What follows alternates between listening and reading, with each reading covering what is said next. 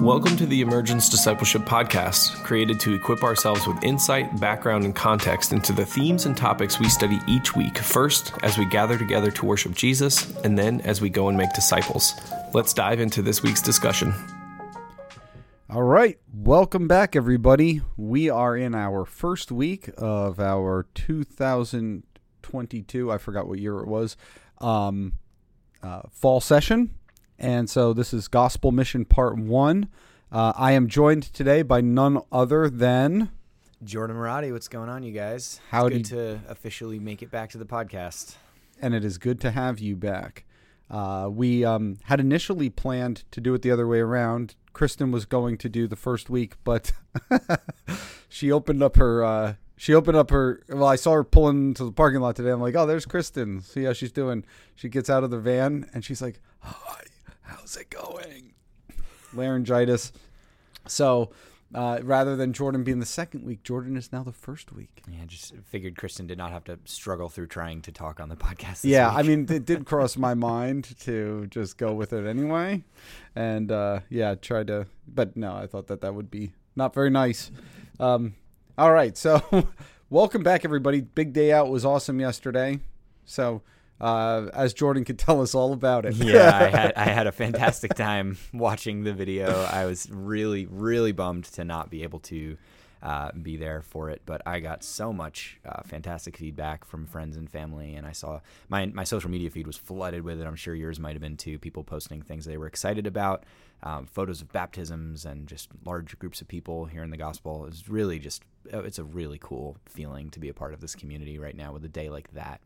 Yeah, that's what I heard too. The social media was awesome as it was happening and everything. So thanks to everybody who served. I know I tapped a lot of community group leaders to help with stuff. So thank you all for that. All right, so let's get started off with what everybody really comes here for, and that is the seltzer of the week. Now today we have an offering that was given to us by some community group leaders. Tim and Rebecca Thorpe, so shout out to you guys who lead the Thorpe Teshon group. Serious shout out because they managed to pick up one of my all-time personal favorite seltzers without knowing that. So way to go, you guys. That was awesome. Yes, I was very excited to hear that. One of Jordan's all-time favorites. So this is the AHA brand lime watermelon. Now, AHA is often caffeinated. This one is not. But we will give it a pass for that. I wish you could smell this one, too, because when you open it, it's serious watermelon. It's amazing. It's like summer in a can. I'm holding mine about a half a foot away from my face, and I could smell it. Usually you can't smell a seltzer like that, seltzer from a distance like that. All right, cheers. Wow. Man. You know what that tastes like to me? The lime is nice in there. Yeah. You don't miss the lime. It's not hiding. You would think it would get eclipsed by the watermelon. No. Because the watermelon kind of reminds me of old school Bonkers candy. That might be before your time, Jordan. That is well before my time. Yeah. I can promise if you that. remember Bonkers, kind of reminds me of the or like a watermelon bubble gum. Yeah. I feel like this is less fake tasting than that. I'm that's sure the it is thing. fake. Yeah. The watermelon often to me comes off tasting fake. You know, to me, with the amount of lime, it's like this is what Sprite is supposed to taste like.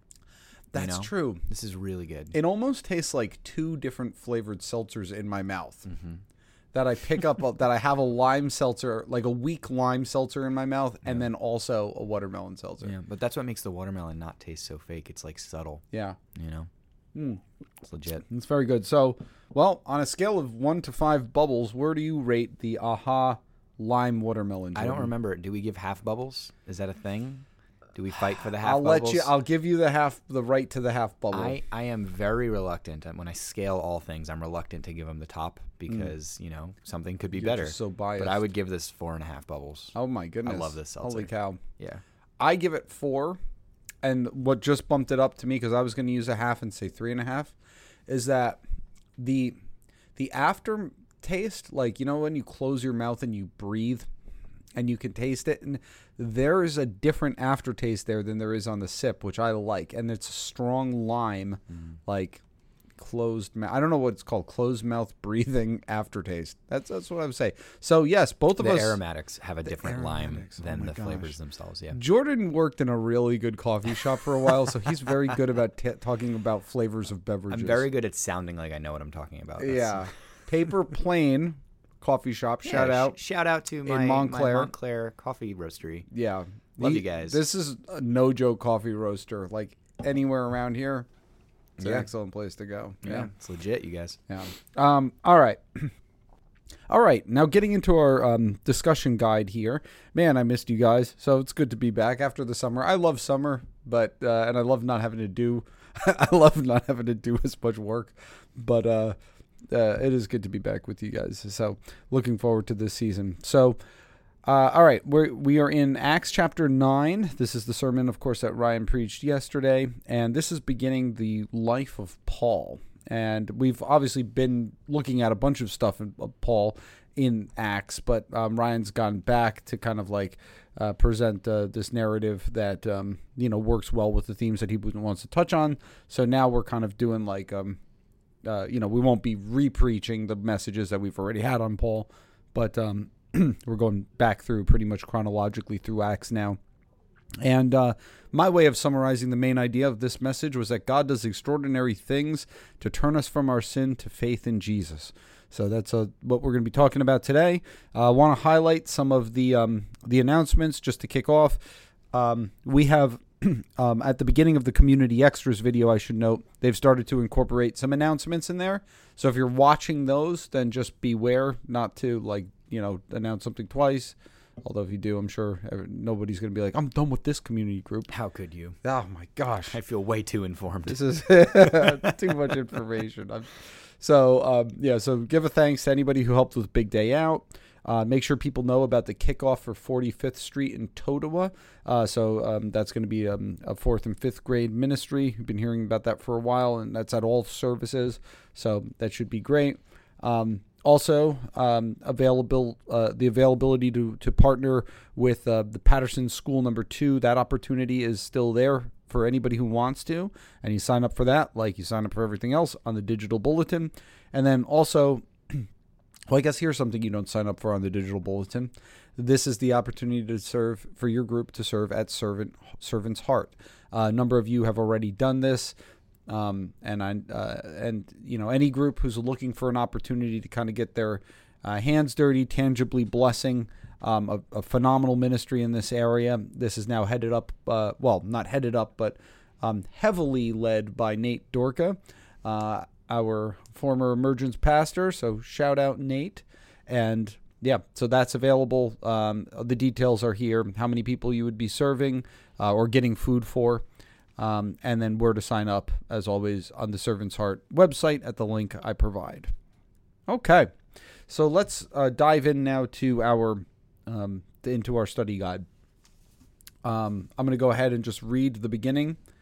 Actually, would you like to read, Jordan? Sure. I feel like I've been chatting a lot. I can do that. I'm a chatty Cathy. I can today. read. I've been told I have a reader's voice. Oh, yes. I've been heard I can silence my Mac by pressing one button. I've been heard. Yes. All right. Here we go. I've heard tell. And kicking off.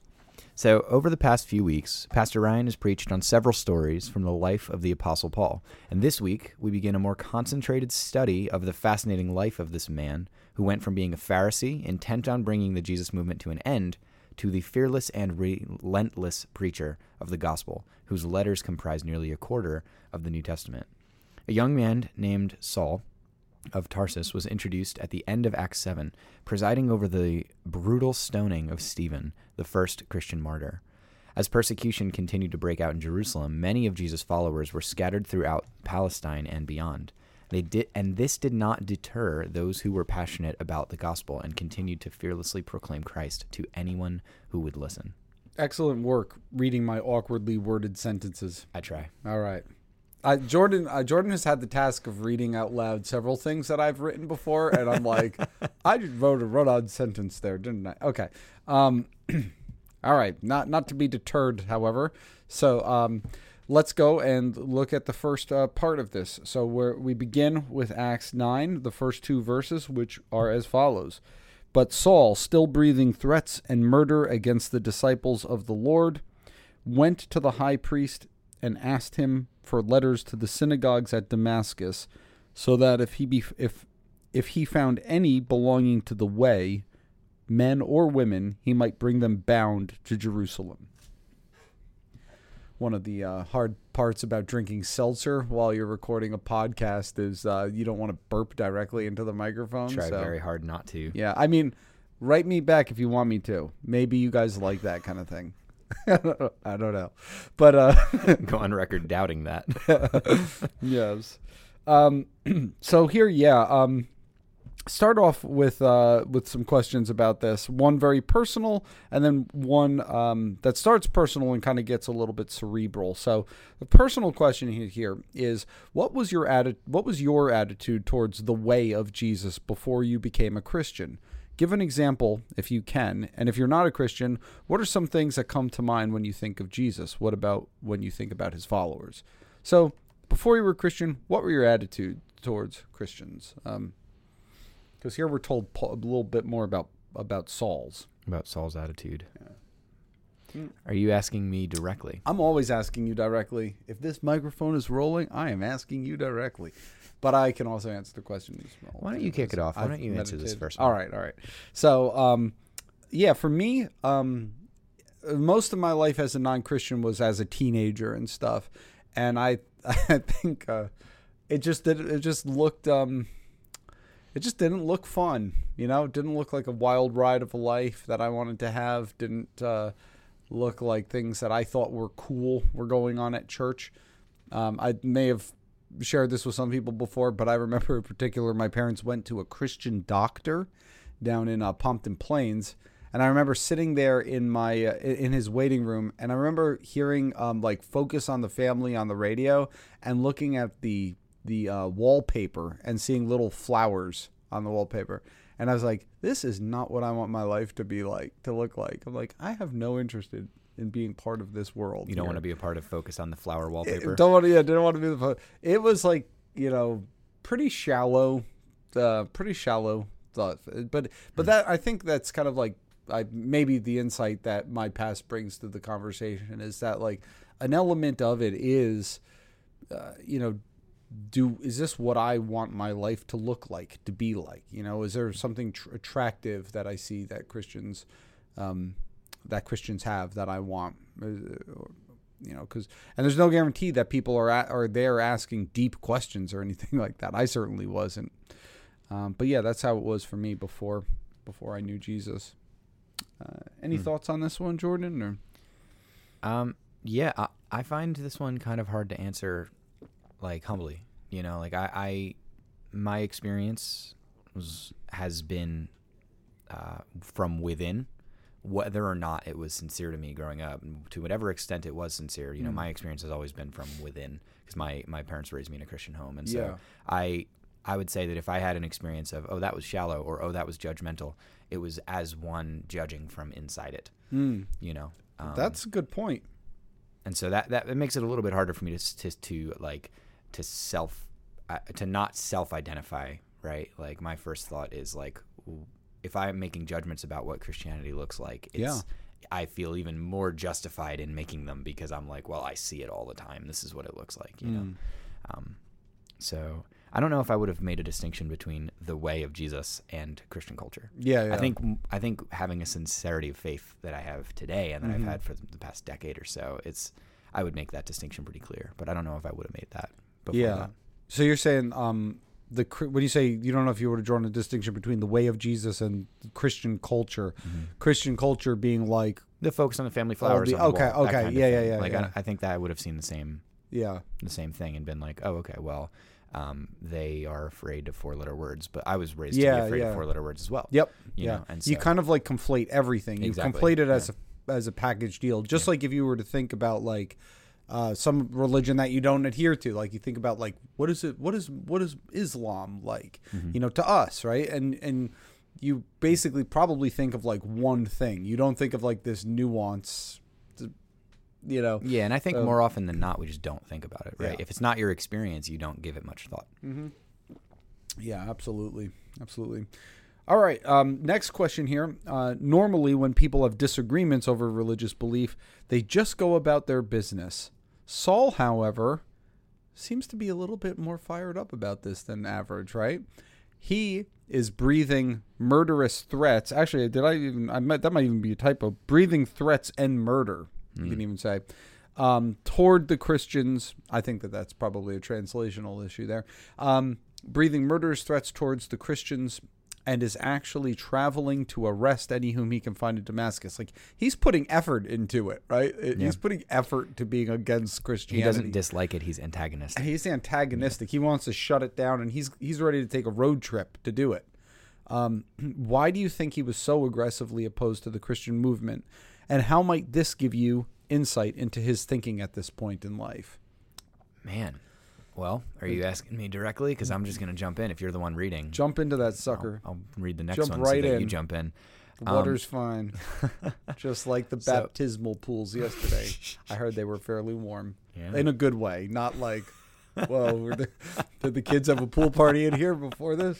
No. So Paul's zeal for stomping out Christianity says a lot about his passion for what he thinks God wants him to do in his life, right? Like he's very intent on living the way God wants him to, right? And being a part of the solution and not part of the problem. Like Ryan had said it during his sermon, but like this is a man who largely, if not 100%, had the majority of the Old Testament memorized. The majority of the Hebrew scriptures just memorized, committed to memory.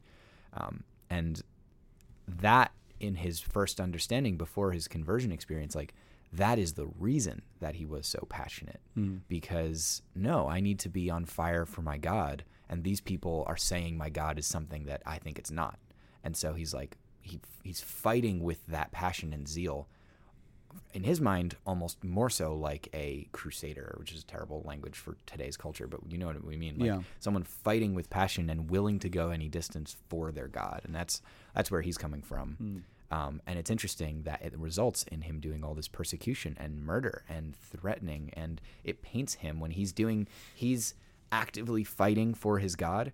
It ends up making him look not at all like love, which is interesting because then his conversion experience, I'm sure we'll get to in more questions, but like his conversion experience, he kind of has this moment where suddenly his passion, as we see as he writes in all these other letters throughout the scriptures, right? His passion makes him look like love, which is interesting. His passion is it's the same passion almost, right? But it's passion for the right thing, passion for the wrong thing. Yeah, very much so. Yeah, that's excellent. I would, the only thing I'd add to that is the context of first century Pharisaical Judaism is they believe that the nation is still in exile, and that the problem is that the people are just not holy enough, and so we're going to not only make sure that we are really holy and living up to these high purity standards, but that everybody else is as well. And now here are these Christians, and they're allowing people into Judaism who meet none of these requirements. It feels as though these Christians are working directly against what we're working for. Exactly, yeah. And it's harming the Jewish people, and it's harming God's purpose in history. So, yeah, it's like that's, because one thing about Paul is I don't get the point that he's like not sincere. That his sincerity is there. Like there are some Pharisees where you're like, hypocrite is the right label for them. I don't know if he's a hypocrite. Nothing I see in him, at least. You know what I'm saying? Where it's like you don't want Jesus because you're jealous of his position or something like that, or that the people are listening to him rather than you. I don't get the sense of that with Paul. Yeah, well, it's interesting because spoiler alert. Saul's passion is true. It's real, and he's zealous for God. It's just interesting that the recipients of the love that is like the result of Paul's passion are the Jewish people, and specifically the Jewish people he approves of, that he views as the Jewish people, his understanding of what the Jewish people are. Yep. And so his conversion experience, rather than saying, hey, everything you've believed is wrong, says, hey, your like target love, like the people whom you're trying to love, it's too small. Your target love is supposed to be a lot larger because God's is a lot larger. Yeah. And that's what knocks him off his horse as he encounters Christ, right? Yeah, and amazing amount of his ministry is geared then towards bringing the Gentiles in. Exactly. Yeah, expanding that hope. Yeah. All right, let's continue to read on. We are in Acts 9. We're going to be in verses 3 through 7 now. So, all right, well, why don't I jump in on this you one? You got it? You on this one? So if anyone's confused and reading along, I like to read in the NET. Oh, nice. So. Highly recommended. Best notes out of any Bible. Love it. Great study Bible. All right. So as he was going along, approaching Damascus, suddenly a light from heaven flashed around him. He fell to the ground and heard a voice saying to him, "Saul, Saul, why are you persecuting me?" So he said, "Who are you, Lord?" And he replied, "I am Jesus, whom you are persecuting. But stand up and enter the city, and you will be told what you must do." Now the men who were traveling with him stood there speechless, because they heard the voice but saw no one. All right. And so the question that we have here is a little bit more of heart orientation, right? And so we see Saul encounter Jesus in a miraculous vision. This was the initial event that sent his life hurling in an entirely different direction. What was it that God used to get your attention to turn your faith in Christ? My nagging mother. Truly. That's what, well, sort of. There was a bunch of different stuff, but yeah, it was basically just to get her to shut up that I started going to a young adults group. And Batesel had actually been reeled back into the fold, the flock, as it were, about a month before I arrived. And so he's sitting there. So I knew him. And, we're kind of going to work on us. And as is the Lord. And it was actually through, it's a bit of a story for me, but it's through being invited to go on a missions trip that I had no earthly business going on. Because it wasn't like you're going down to, we're going to Argentina. It wasn't like we're going down to like build orphanages or anything. It was like, no, we're going down and doing door-to-door evangelism. And I'm high the night before I leave, Man. And and then next thing I know, can I share with you about how to have a personal relationship with Jesus Christ? And I'm just like, so it was the weight of that hypocrisy that really like, killed me and slayed me and brought me to the point where I was ready to start taking Jesus seriously. It was, so was that experience. How about you? I think that's a fantastic way to sum that up, like the weight of the hypocrisy. Yeah. I'm sure you guys will hear me talk about this a bunch. I have a hard time saying, that was the day I was saved. And I feel like theologically, when I read, I see stories of salvation happening all over people's lives in individual stories in Scripture. And so I would say that God gets my attention all the time, right? Like he gets my attention every time I'm humbled in a conversation with a friend or with my spouse. And it's like, oh, I actually was in the wrong. And why was it so hard for me to acknowledge that I was in the wrong? It's because I need Christ still. It's because I am still desperately in need of a Savior every day. And that the enormous weight of hypocrisy is a cool way to say that. Yeah. Wordsmith that I am. Yes. I would say initially that's also, what it feels like, right? Like, yeah. Yeah. You can't forget about it. Initially also, one of the first ones where that was really big in my life was he used the weight of scriptural evidence. If we're going to use that same weight language. Yeah. For what do you me, mean scriptural evidence? I mean like studying how reliable the scriptures themselves are was one of the things that really turned me. I was a senior in high school. I was a freshman in college, and that stuff was really, really heavy on my heart. I'd been raised into this, and is it really trustworthy? There's plenty of other cultures and people who think elsewise. Why do I think this? And why do I don't want to think this just because it's what I was born into. I'd better go do some real study, and I'd better expose myself to other ideas. And so I found one of the biggest things that really gripped my heart and held me close to the heart of Christ was just the overwhelming reality that the scriptures are exactly what Christ intends them to be in our lives, which is pretty amazing. Yeah. That's awesome. All right, let's. I'll go ahead and take the next two verses. Right, Acts 9:8-9. Saul rose from the ground, and although his eyes were opened, he saw nothing. So they led him by the hand and brought him into Damascus. And for 3 days he was without sight and neither ate nor drank. So I like how I have to preface this next question, speculating a bit. What might have been going through Saul's head at this point? Like, it's kind of like, holy crow, I done screwed up. Right? Like, you're blind. Like, not only do you just have this vision and hear this, but now you're blind. And there's no one in sight. I'd be like, am I just blind now for the rest of my life?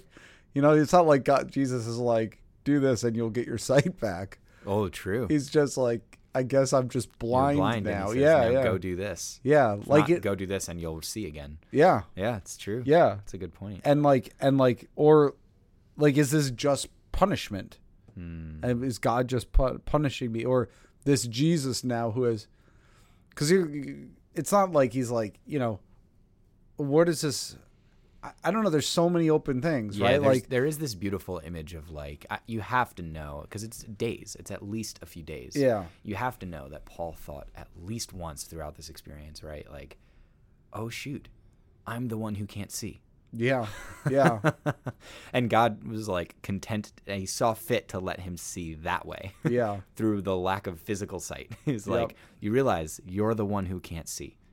Right. Yep. And that's highlighted because he has him go to a Jesus follower who can see. Yeah. Right. Yep. That's really particular. That's really interesting. Yep. I also think that given, like we had said before, that he's got all this stuff memorized, he lives in the scriptures. Mm-hmm. I think he probably thinks of this very much, at this conversion experience, very much as like his, like, what is it, Isaiah 6? The coal, Is that what that is? The Isaiah's call. Yeah. Like I think that's like a very much his thing. It's like, oh, the coal like cleansed his lips. I think Christ cleansed my eyes. Like I'm not one who can see. Yeah. In Christ's economy, and like that's just an awareness that he has. Like, I was brought into the throne room. I met the one, and I was persecuting the one, and I'm still alive here. Here I am. Send me, kind of feeling a little bit probably. Yep. Yeah. So it's just, I feel like the question marks just hanging over him right now at this point are just amazing. Yeah. So, and then I write in the sermon, Ryan noted that Saul's blindness, while real, and this is kind of something you're alluding to there, Jordan, probably served also to illustrate his spiritual blindness. We see this elsewhere in scripture, right? Like, in 1 Samuel, we see it with Eli, right? Who's spiritually blind. So, in what ways would Saul's indoctrination as a Pharisee have led him to be blind to the truth about Jesus? Now, this is a head question, okay? And so, so obviously I've been thinking about this question for a little bit. So, I'll just say the idea of a Messiah who would come and not really be as concerned about purity and stuff that as they are would have been very shocking and jarring. Of course, the idea of a suffering and risen Messiah, right? Like, this isn't somebody who like rises up from within the ranks of the Pharisees or the Sadducees or something, right? He's a total outsider from a no-name town, and he comes and he suffers and he dies. And so there's just no real categories for that. It's not what he's expecting at all. So it's just a lot of these things would have made him, would have thrown up resistance to the truth about Jesus. And then some of the stuff that we were talking about as well, some of the urgency that they felt about having to create this ritually clean Jewish community that would be on God's good side. That's what he thinks being religious is all about his whole life. And now he's about to learn something different. He's associated, I am accepted by God because of the way that I prove my Jewish identity. My identity in this group of people. And we're the pure ones. Yeah. Right. Yeah. Yep. Yeah. Yeah. What does it mean to be pure? What does it mean to be accepted before God? Yeah. So next question here. Now, this is a heart one. What were some of the major causes of spiritual blindness in your life? I've already talked about some. for me, the big three, the sex, drugs, and rock and roll was big. You know, those are, you know, so the music I listened to, the things I was putting in my body to alter my mind, and then of course, you know, just girls and chasing girls. Those are the things that I really cared about, and you know, and currently, you know, I still have a lot of spiritual blindness. Things like pride, you know, things like getting frustrated at my kids. You know, it just makes it hard to lead them well, or you know, that. So these are all things that can cause me to not see things the right way. Jealousy can sometimes creep in. You know. Yeah, I would say for me, it's a lot of arrogance. Yeah. Arrogance and like self-confidence, like wise my own eyes, kind of thing, and that is incredibly convicting because it's like, hey, don't be that. Yeah. It's very particular. Yeah. Something that I twisted growing up. I would pray for wisdom, but not so that I could have wisdom. I would pray for wisdom so that I could be wise. That's an awesome way to. Wow, that's very convicting. And, it's incredibly convicting, and then also just like you said, pride, but pride in an image sort of sense. Yeah. Right? And then I am part of the millennial generation that is soaked in Instagram and all of that, and so it's the image thing is real. Yeah. It's definitely a real thing. It's like, who am I trying to impress? Yeah.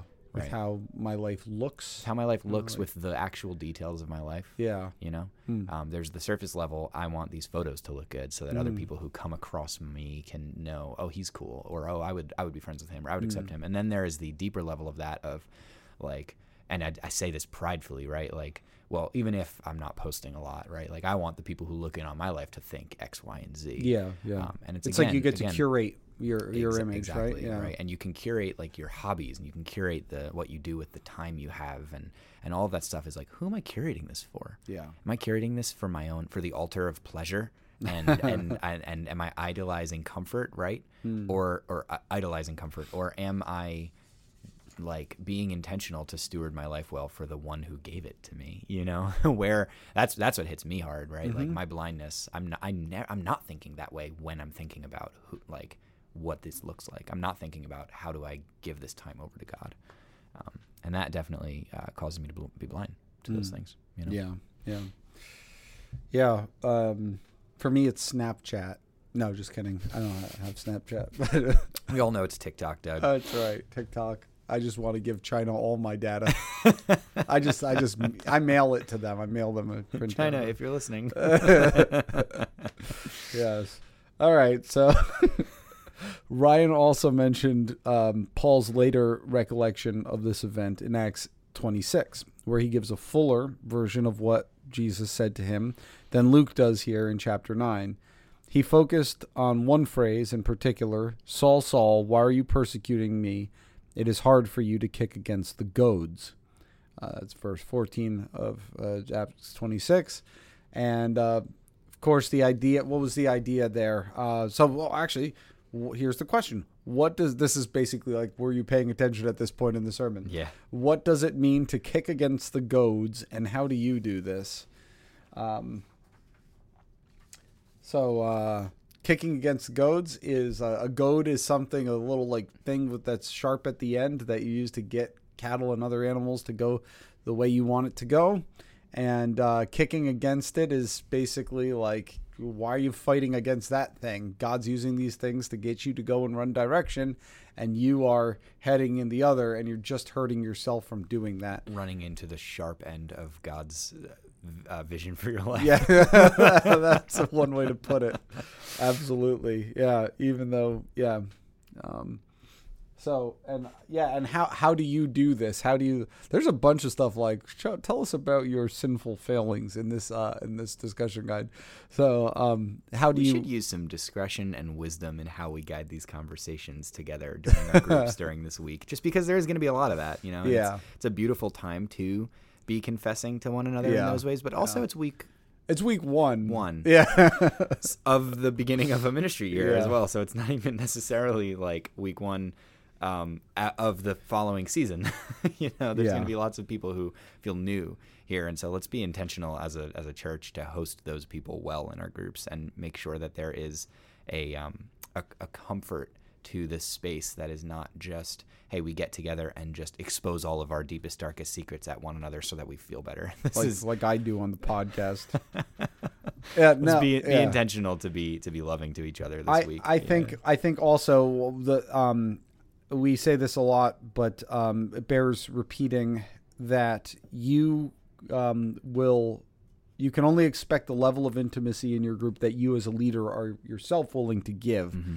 So, if I'm leading this discussion, I kind of want to be the first to jump on these kinds of things to set the tone, not only that we are sharing, but also for like the level of stuff that's getting shared here. Yeah. I'm not being ultra specific about like super, about the type of things that maybe only a few people in my life should know about, but I'm also not, clamming up and just speaking in generalities. Yeah, you guys, that's a hard balance to walk. One time I didn't like God. I used to be a sinner. I sinned all the time. Yeah. It's a really hard balance to walk, right? But you guys are filled with the Holy Spirit, and so I would just take some time to pray beforehand on a group like this when there's a lot of questions that could go very deep here.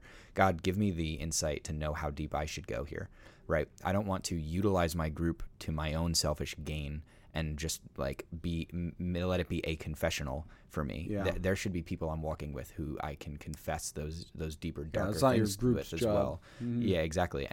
But it is very true that this should be a space where people feel comfortable to come to the altar and lay their sins down before the cross. And so we gotta work in real wisdom and discretion there. There's no easy answer for how to do that well, but all of us have the one who knows how to do it living within us, and so that's encouraging to me. Yeah. Right. Yep. Absolutely. I'm going to read this next one. Yeah, read that next All right, one. Acts 9:10-16. Here we go. All right. Now there was a disciple in Damascus named Ananias. The Lord said to him in a vision, "Ananias." And he replied, "Here I am, Lord." Then the Lord told him, "Get up and go to the street called Straight, and at Judas' house look for a man from Tarsus named Saul, for he is praying. And he has seen in a vision a man named Ananias come in and place his hands on him so that he may see again." But Ananias replied, "Lord, I've heard from many people about this man, how much harm he has done to your saints in Jerusalem. And here he has authority from the chief priests to imprison all who call on your name." But the Lord said to him, "Go, because this man is my chosen instrument, to carry my name before Gentiles and kings and the people of Israel. For I will show him how much he must suffer for the sake of my name." Excellent. Thank you so much. Our first welcome. question is a bit of a headier one. God could have restored Saul's sight whenever he wanted, and yet he sends Ananias to lay his hands on Saul and does it through him. Why do you think that is? Why indeed? Yeah, I mean, I think because he wanted to make it obvious. I mean, you can answer it on a couple different levels, I think, at least in the direction I'm taking it. But I think, number one, he wanted to make it obvious that this was not happening merely through, between him and God, but that the church that he has come to persecute is involved, and these are my people. These are indeed. So Jesus has appeared to him. I'm Jesus whom you're persecuting. And these are my people whom I'm empowering to do this thing. And then I think also because it's a tangible act of love to show, from the Christian community, that this man would now, one of the guys whom he came to arrest. Ananias is a Damascus Christian. Mm-hmm. Had Paul had his way, he'd be leading him back in chains to Jerusalem right now, or at least in bonds to Jerusalem. And here's this man standing over him and giving him his sight back. And think about how relieved that must have been. Mm-hmm. Can't see a darn thing. You think you're blind for life now, and you open your eyes and the first thing you see is a Christian. Yeah. So imagine in Saul's mind as this is happening, the humility to, like you said, this is one of the people that he should be persecuting and should be taking back in shackles, right?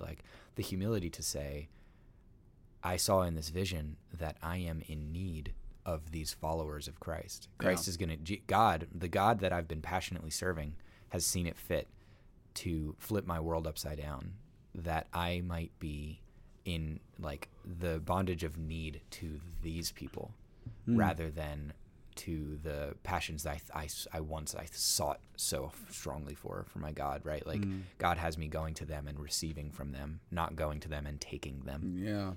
Yeah. That's excellent. So that's I think that's an important aspect of it here. Then the next is a heart question. The Lord's answer to Ananias' objection is essentially, "Go, for I've chosen him." Like, God is not saying please when he commands us to do something. Nope. God is the one who decides whom he will use to accomplish his purposes, and often his choices are surprising. Can you think of someone whom God surprisingly turned into a chosen vessel for the gospel?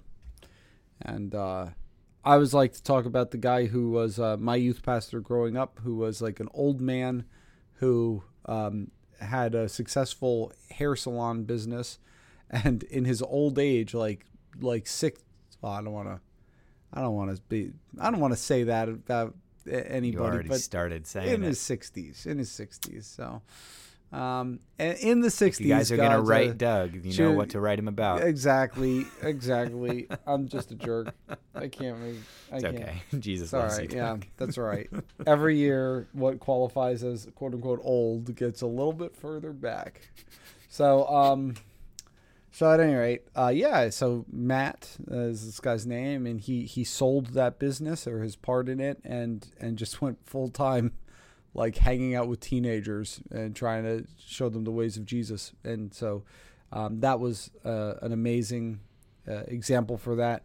And then I think like the other ones that like really stick out in my mind are like people that I've either been used to help or have just seen get help to turn from lives of like, like a lot of drug stuff, which is kind of always amazes me when I see how like real and permanent a lot of that change can sometimes be.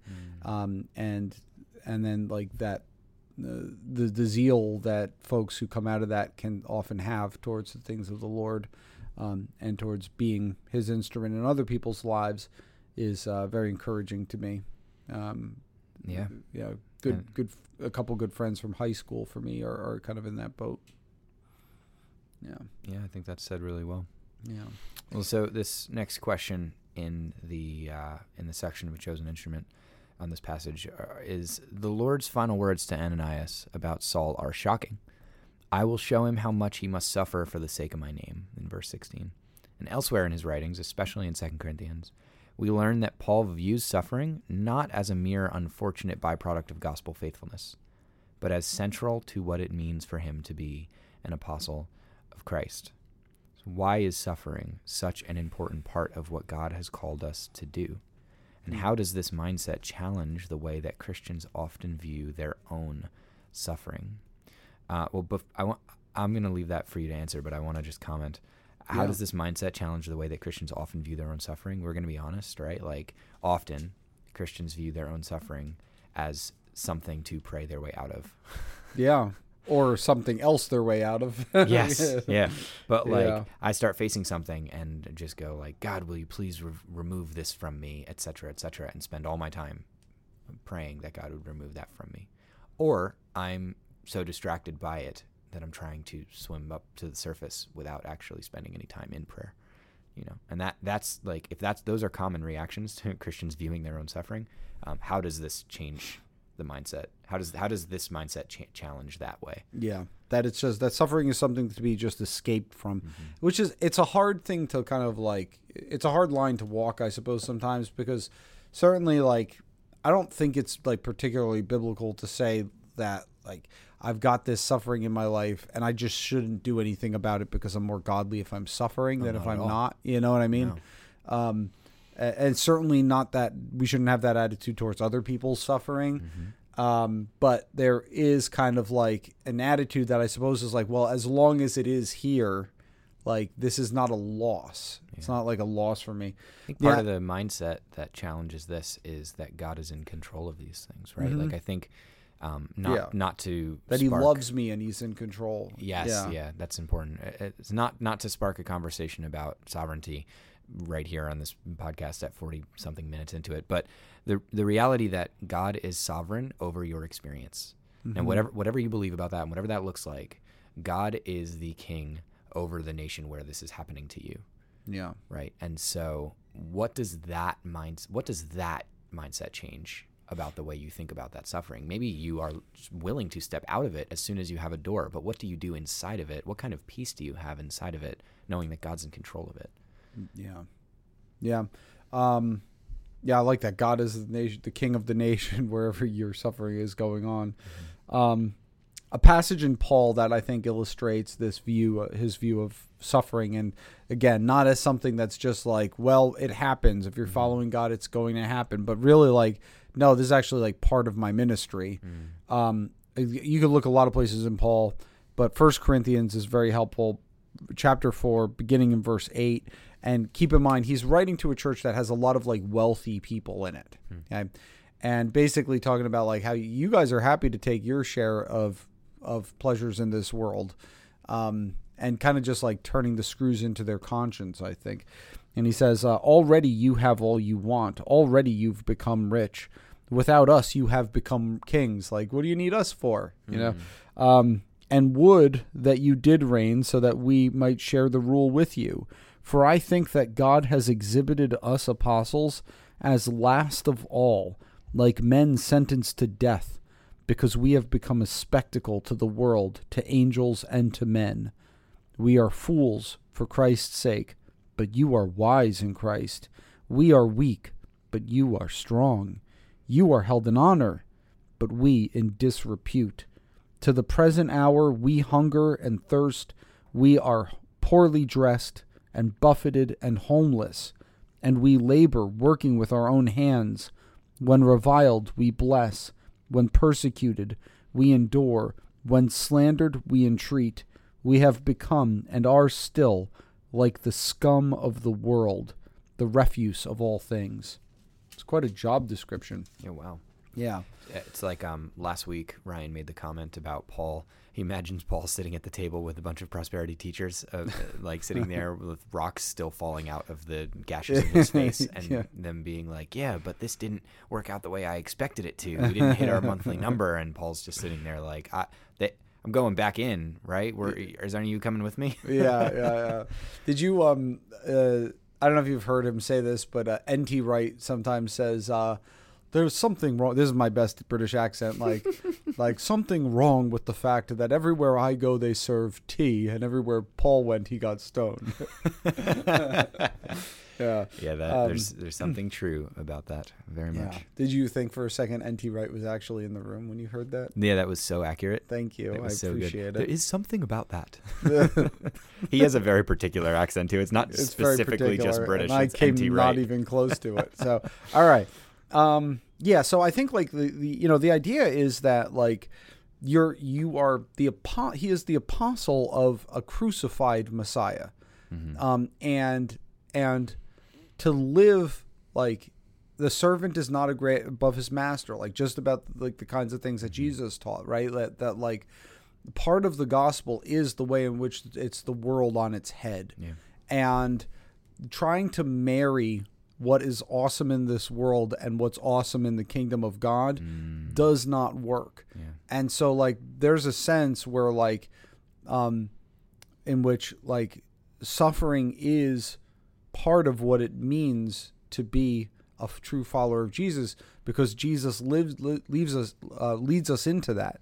Jesus leads us into a kind of lifestyle that is not governed by this world and its values. And so it should look like that. It should look like that because we're in a world that crucified God when he came to it. And that's the world that we're trying to reach. And so if you're just doing awesome by those standards, something might be wrong. And so I think that that's why, it's part of the testimony of who he is now that he is in Christ that matters. Yeah, I think part of what what Tom Wright is thinking of when that quote you shared, if the world hates you, be aware that it hated me first. Right, in John 15, if you belonged to the world would love you as its own. However, because you do not belong to the world, but I chose you out of the world, for this reason, the world hates you. And then remember what I told you, a slave is not greater than his master. If they persecuted me, they will also persecute you. If they obeyed my word, they will obey yours too. So it's definitely, there's something to be said about that. And that's like, talk about a heart level question. Yep. Am I following a persecuted and crucified Messiah? Yeah. Like, people look at me like, what, and had to determine, what does Jesus look like? What would their picture be? Yeah, this one hits me hard. Would you look more like the other people around you than you would like a crucified and persecuted Messiah? What would Jesus's Instagram look like? Like, yo, I just helped my disciples catch all these fish. They couldn't even pull it in. His bio would be in a relationship with the church. #leg day. Yeah. All right. Read Acts 9:17 through 19. Okay. So Ananias departed and entered the house, and laying his hands on him, he said, "Brother Saul, the Lord Jesus, who appeared to you on the road by which you came, has come and sent me so that you may regain your sight and be filled with the Holy Spirit." And immediately something like scales fell from his eyes, and he regained his sight. Then he rose and was baptized, and taking food, he was strengthened. Okay, so Ananias's first word to Saul is to call him brother. What does this say about Ananias's attitude towards this man, and who made it his mission to arrest Ananias and the other Damascus Christians? This is one of the most humbling passages in all of Scripture to me. Yeah. Because it's like, let me go up to the murderer, and because God told me to, entreat him as a loved one. Yeah. Right. It's not only do I have to get past a close my own, loved one too. Exactly. He's not like second cousin. Yeah, me too. And I was going to say twice removed. Yeah. I have to not only, if I'm Ananias in this moment, right, I have to not only get over my own fear for my own safety, but I have to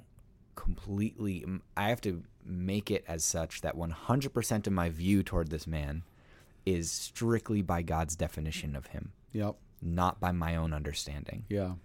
Oh my goodness. Right. How humbling is that? Because how often am I failing at that call to the people around me? Am I not viewing someone entirely by God's definition of who they are? Yeah.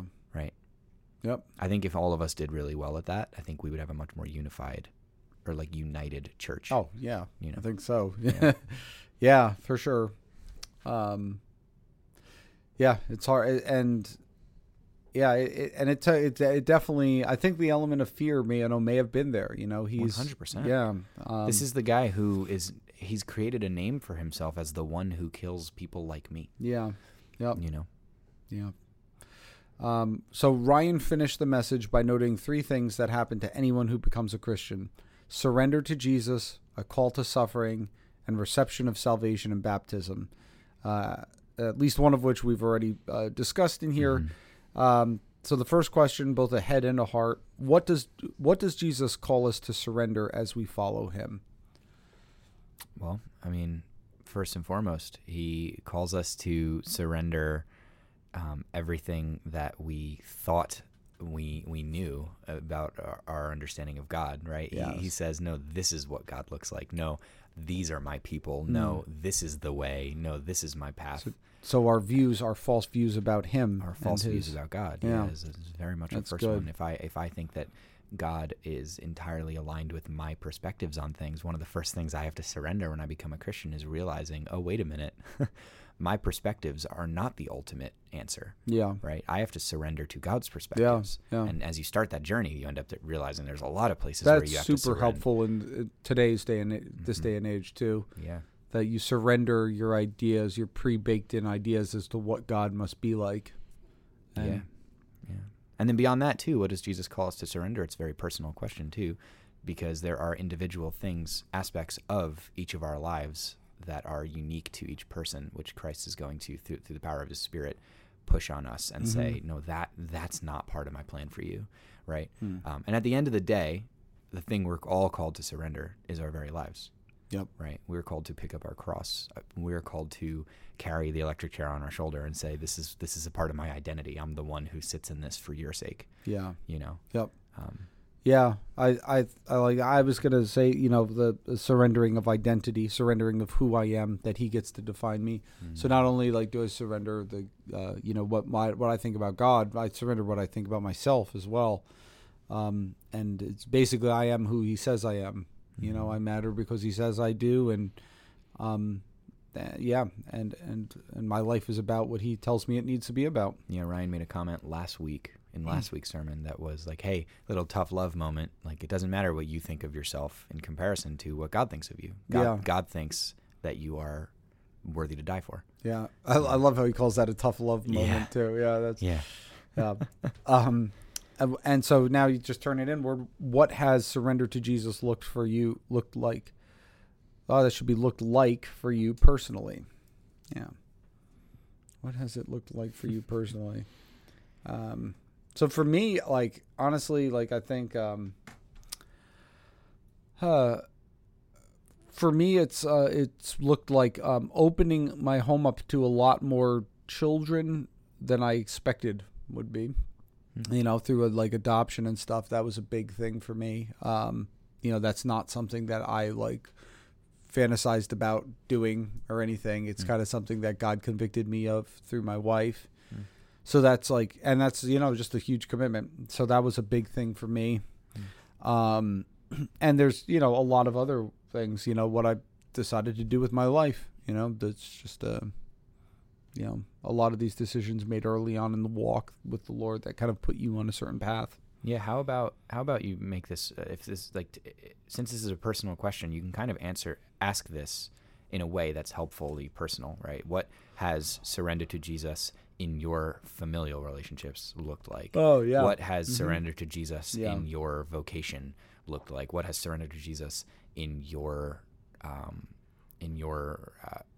political leanings looked like? It's how do you follow Christ with every aspect of your life, and what have you specifically been called to? It's like I said before, the surrender, what does he call us to surrender? Yeah. It's personal for every person. This is one of those things. It's in what avenues of your life are the details? Yeah, so it could be because it's everywhere. Exactly. You're surrendering everywhere. Yeah. So it's good. Also, how has God called you to suffer for the sake of Christ? This is again a hard question, because it is very personal. And in what areas? Yeah. What are the avenues in which God has called suffering to be a part of your story? And for some of us, that is some sickness. For some of us, that is loss. For some of us, that is persecution in soft ways, and for some of us, persecution in really hard ways. Yeah. And I think too, suffering for the sake of Christ, it's a little bit tough. This question is and questions like it are always a little bit tough, because there's all kinds of things, there's all kinds of suffering in our lives that take place, right? And when we think of suffering for the cause of Christ, it's what you go into a city and you get stoned or something, kind of stuff that we've been seeing in Paul's life, right? That's suffering for the cause of Christ. But is me getting some sickness, is that the same kind of thing? And there's a sense in which it's not. Totally. But there's also a sense in which everything done in a Christian's life is done for the sake of Christ. And the suffering in this instance is itself a form of ministry for you. Can itself be a form of ministry? How do you relate to your church? How do you help others to grow? How do you witness to them what it is to suffer how do you become under God's lordship? Yeah. How do you find yourself through this experience becoming someone who is a minister to others? Going through something similar. Yeah, exactly. And so even that stuff can be can it's almost like your mindset makes the difference there. Yeah, and Ryan had made a similar comment near the end of his sermon this week too, about how we don't think about it this way, but often the very thing that was that hard space in our lives is the thing God used to bring us to salvation. Absolutely. Is the way God is sanctifying us. And Yep. so what is that thing? How has God called you to suffer in that way? How is he writing that part into your story? Yeah. And then keeping in line with these main points that Batesel gave us, what does it mean to receive salvation? Oh, just a simple one. They're very simple. Nice quick one. That's right. Real quick. Land the plane a little What bit. does it mean to receive salvation? Man, well, it means to believe in your heart that God raised Christ from the dead, and to confess with your mouth that you believe he is Lord, right? Mm-hmm. It also means every day submitting your mindset to Christ, taking your thoughts captive to him. It means every day seeking out opportunity to do the good works God planned in advance for you to do. It means every day learning to walk in the peace that comes from knowing God rather than the peace that comes from resting 20 minutes during a Netflix show. It means being intentional. I watch Netflix for a half hour. Sorry. Yeah. Understood. Yeah. It means so much to receive salvation, and at the end of the day, that's one of the most beautiful things about the gospel, that it's complex to the point of infinity, right? Yeah, you can because always dig in deeper, but it's also so simple that a child can believe and receive and confess. Because there's that justification by faith, right, where we are saved on the basis of simply placing our trust in Christ, but that results in a true spiritual transformation that blooms in different ways in different areas of our lives. You know, yeah, and so like it is that whole life journey, which I think, you know, Jesus at some places, like in the Gospel of John, refers to it as remaining in him, abiding in him, and bearing fruit as a result. It's like you were, like, you use the word justify, right? Like you were justified when you believed and you received the salvation of God's justification in your life, right? But you are also sanctified as you walk with him and go through these hard trials and move day by day by the power of his Spirit, which is also and salvation. That's a form of salvation, right? That's the present tense of yeah. salvation, really, Yeah. right? And we're going to be saved one day when he returns, and everything is made right, and all things are made new. You know, we just introduced the song All Things New, and that is a form of salvation. That is us declaring the hope that we will be saved ultimately, though we're being saved now, and we have been saved when we believed. And so all those things are true, right? That really, like, enters into that conversation for me. That's why I have such a hard time when people say, like, when were you saved? And I'm like, yes. Right now. Yeah. Yeah, exactly. Yeah. I am in a state of always being saved. It's not just a thing that God did for me 10 years ago. Yeah. Why are salvation, this is the last question, why are salvation and baptism so closely related in the New Testament, and do you think we have lost some of this connection today? So my spiel with baptism is that it seems in the early church to function very much like what we would think of as like a sinner's prayer, that this is the initiatory rite into Christ. This is the thing. Well, you want to say, when were you saved, right? Usually what they mean is, when did you say, Lord, I acknowledge that I'm a sinner. Exactly. Right? And so this question might be, when were you baptized? For first century Christian, for the Paul, it would have been, when were you baptized? Which does make for some awkward understanding these days, because we see passages where it's like, what do we do to be saved? And Peter's like, repent and be baptized. And you're like, oh my gosh, my head's going to explode now. But like for them, it's like, it's not this like he's not thinking of two different things there, right? He's thinking of like, this is so it's very close in the New Testament, to the point where like one can stand as like a metonymy for the other. Metonymy being like part of something is put for the whole, or it's like referring to my car as my wheels. My wheels, yeah, exactly. Yeah. That's good. Yeah. Referring to my salvation as my baptism. Yeah. Yep. The New Testament authors are much more comfortable talking in that manner at times than we sometimes are. So do we think we've lost some of this connection today? Well, I guess I already answered that. I think we have, because we're fearful that people will misunderstand it in the same way. Yeah, like that we'll be talking baptismal regeneration, like that baptism itself saves, or that it's somehow unnecessary, you know, like that it's just those two extremes. What, there's no, you know.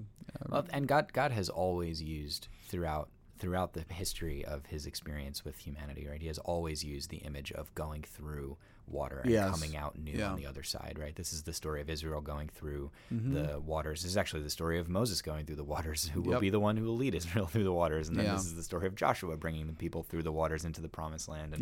And then this is what John is baptizing people into and outs the other side as a follower of the Messiah, right? And so Jesus actually goes through the waters himself, and we follow Christ's example, going down into death and coming up out into new life as new creation. We're baptized into Moses in the sea, right? And we're baptized into Christ. And so we are baptized into, when we do that, we declare, God has written my story. God has made me someone who has gone down into death and come out into new life. And Christ went before me, and so I follow Christ in this. Yeah, follow him through the waters of creation. Even creation, like initial creation, is waters being separated. It's true.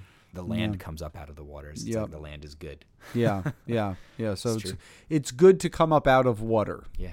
Yes, that's a good thing. So, So speaking of which, praise God for yesterday. that was incredible. You guys, so many people coming up out of water. Yeah. Thankfully, the same number as went into it. Thankfully. Yes, that's always good too.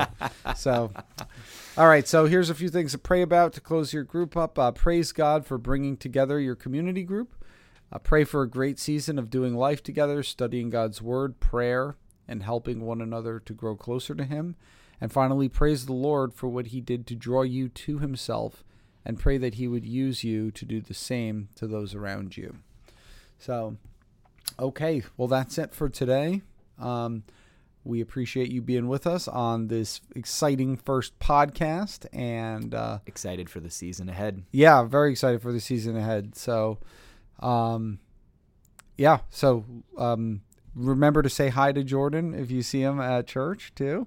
Very excited to get to know each of you guys more and more. Yeah, absolutely.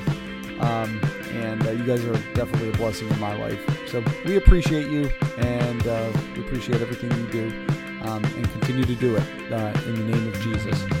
So you guys, until next week, take care.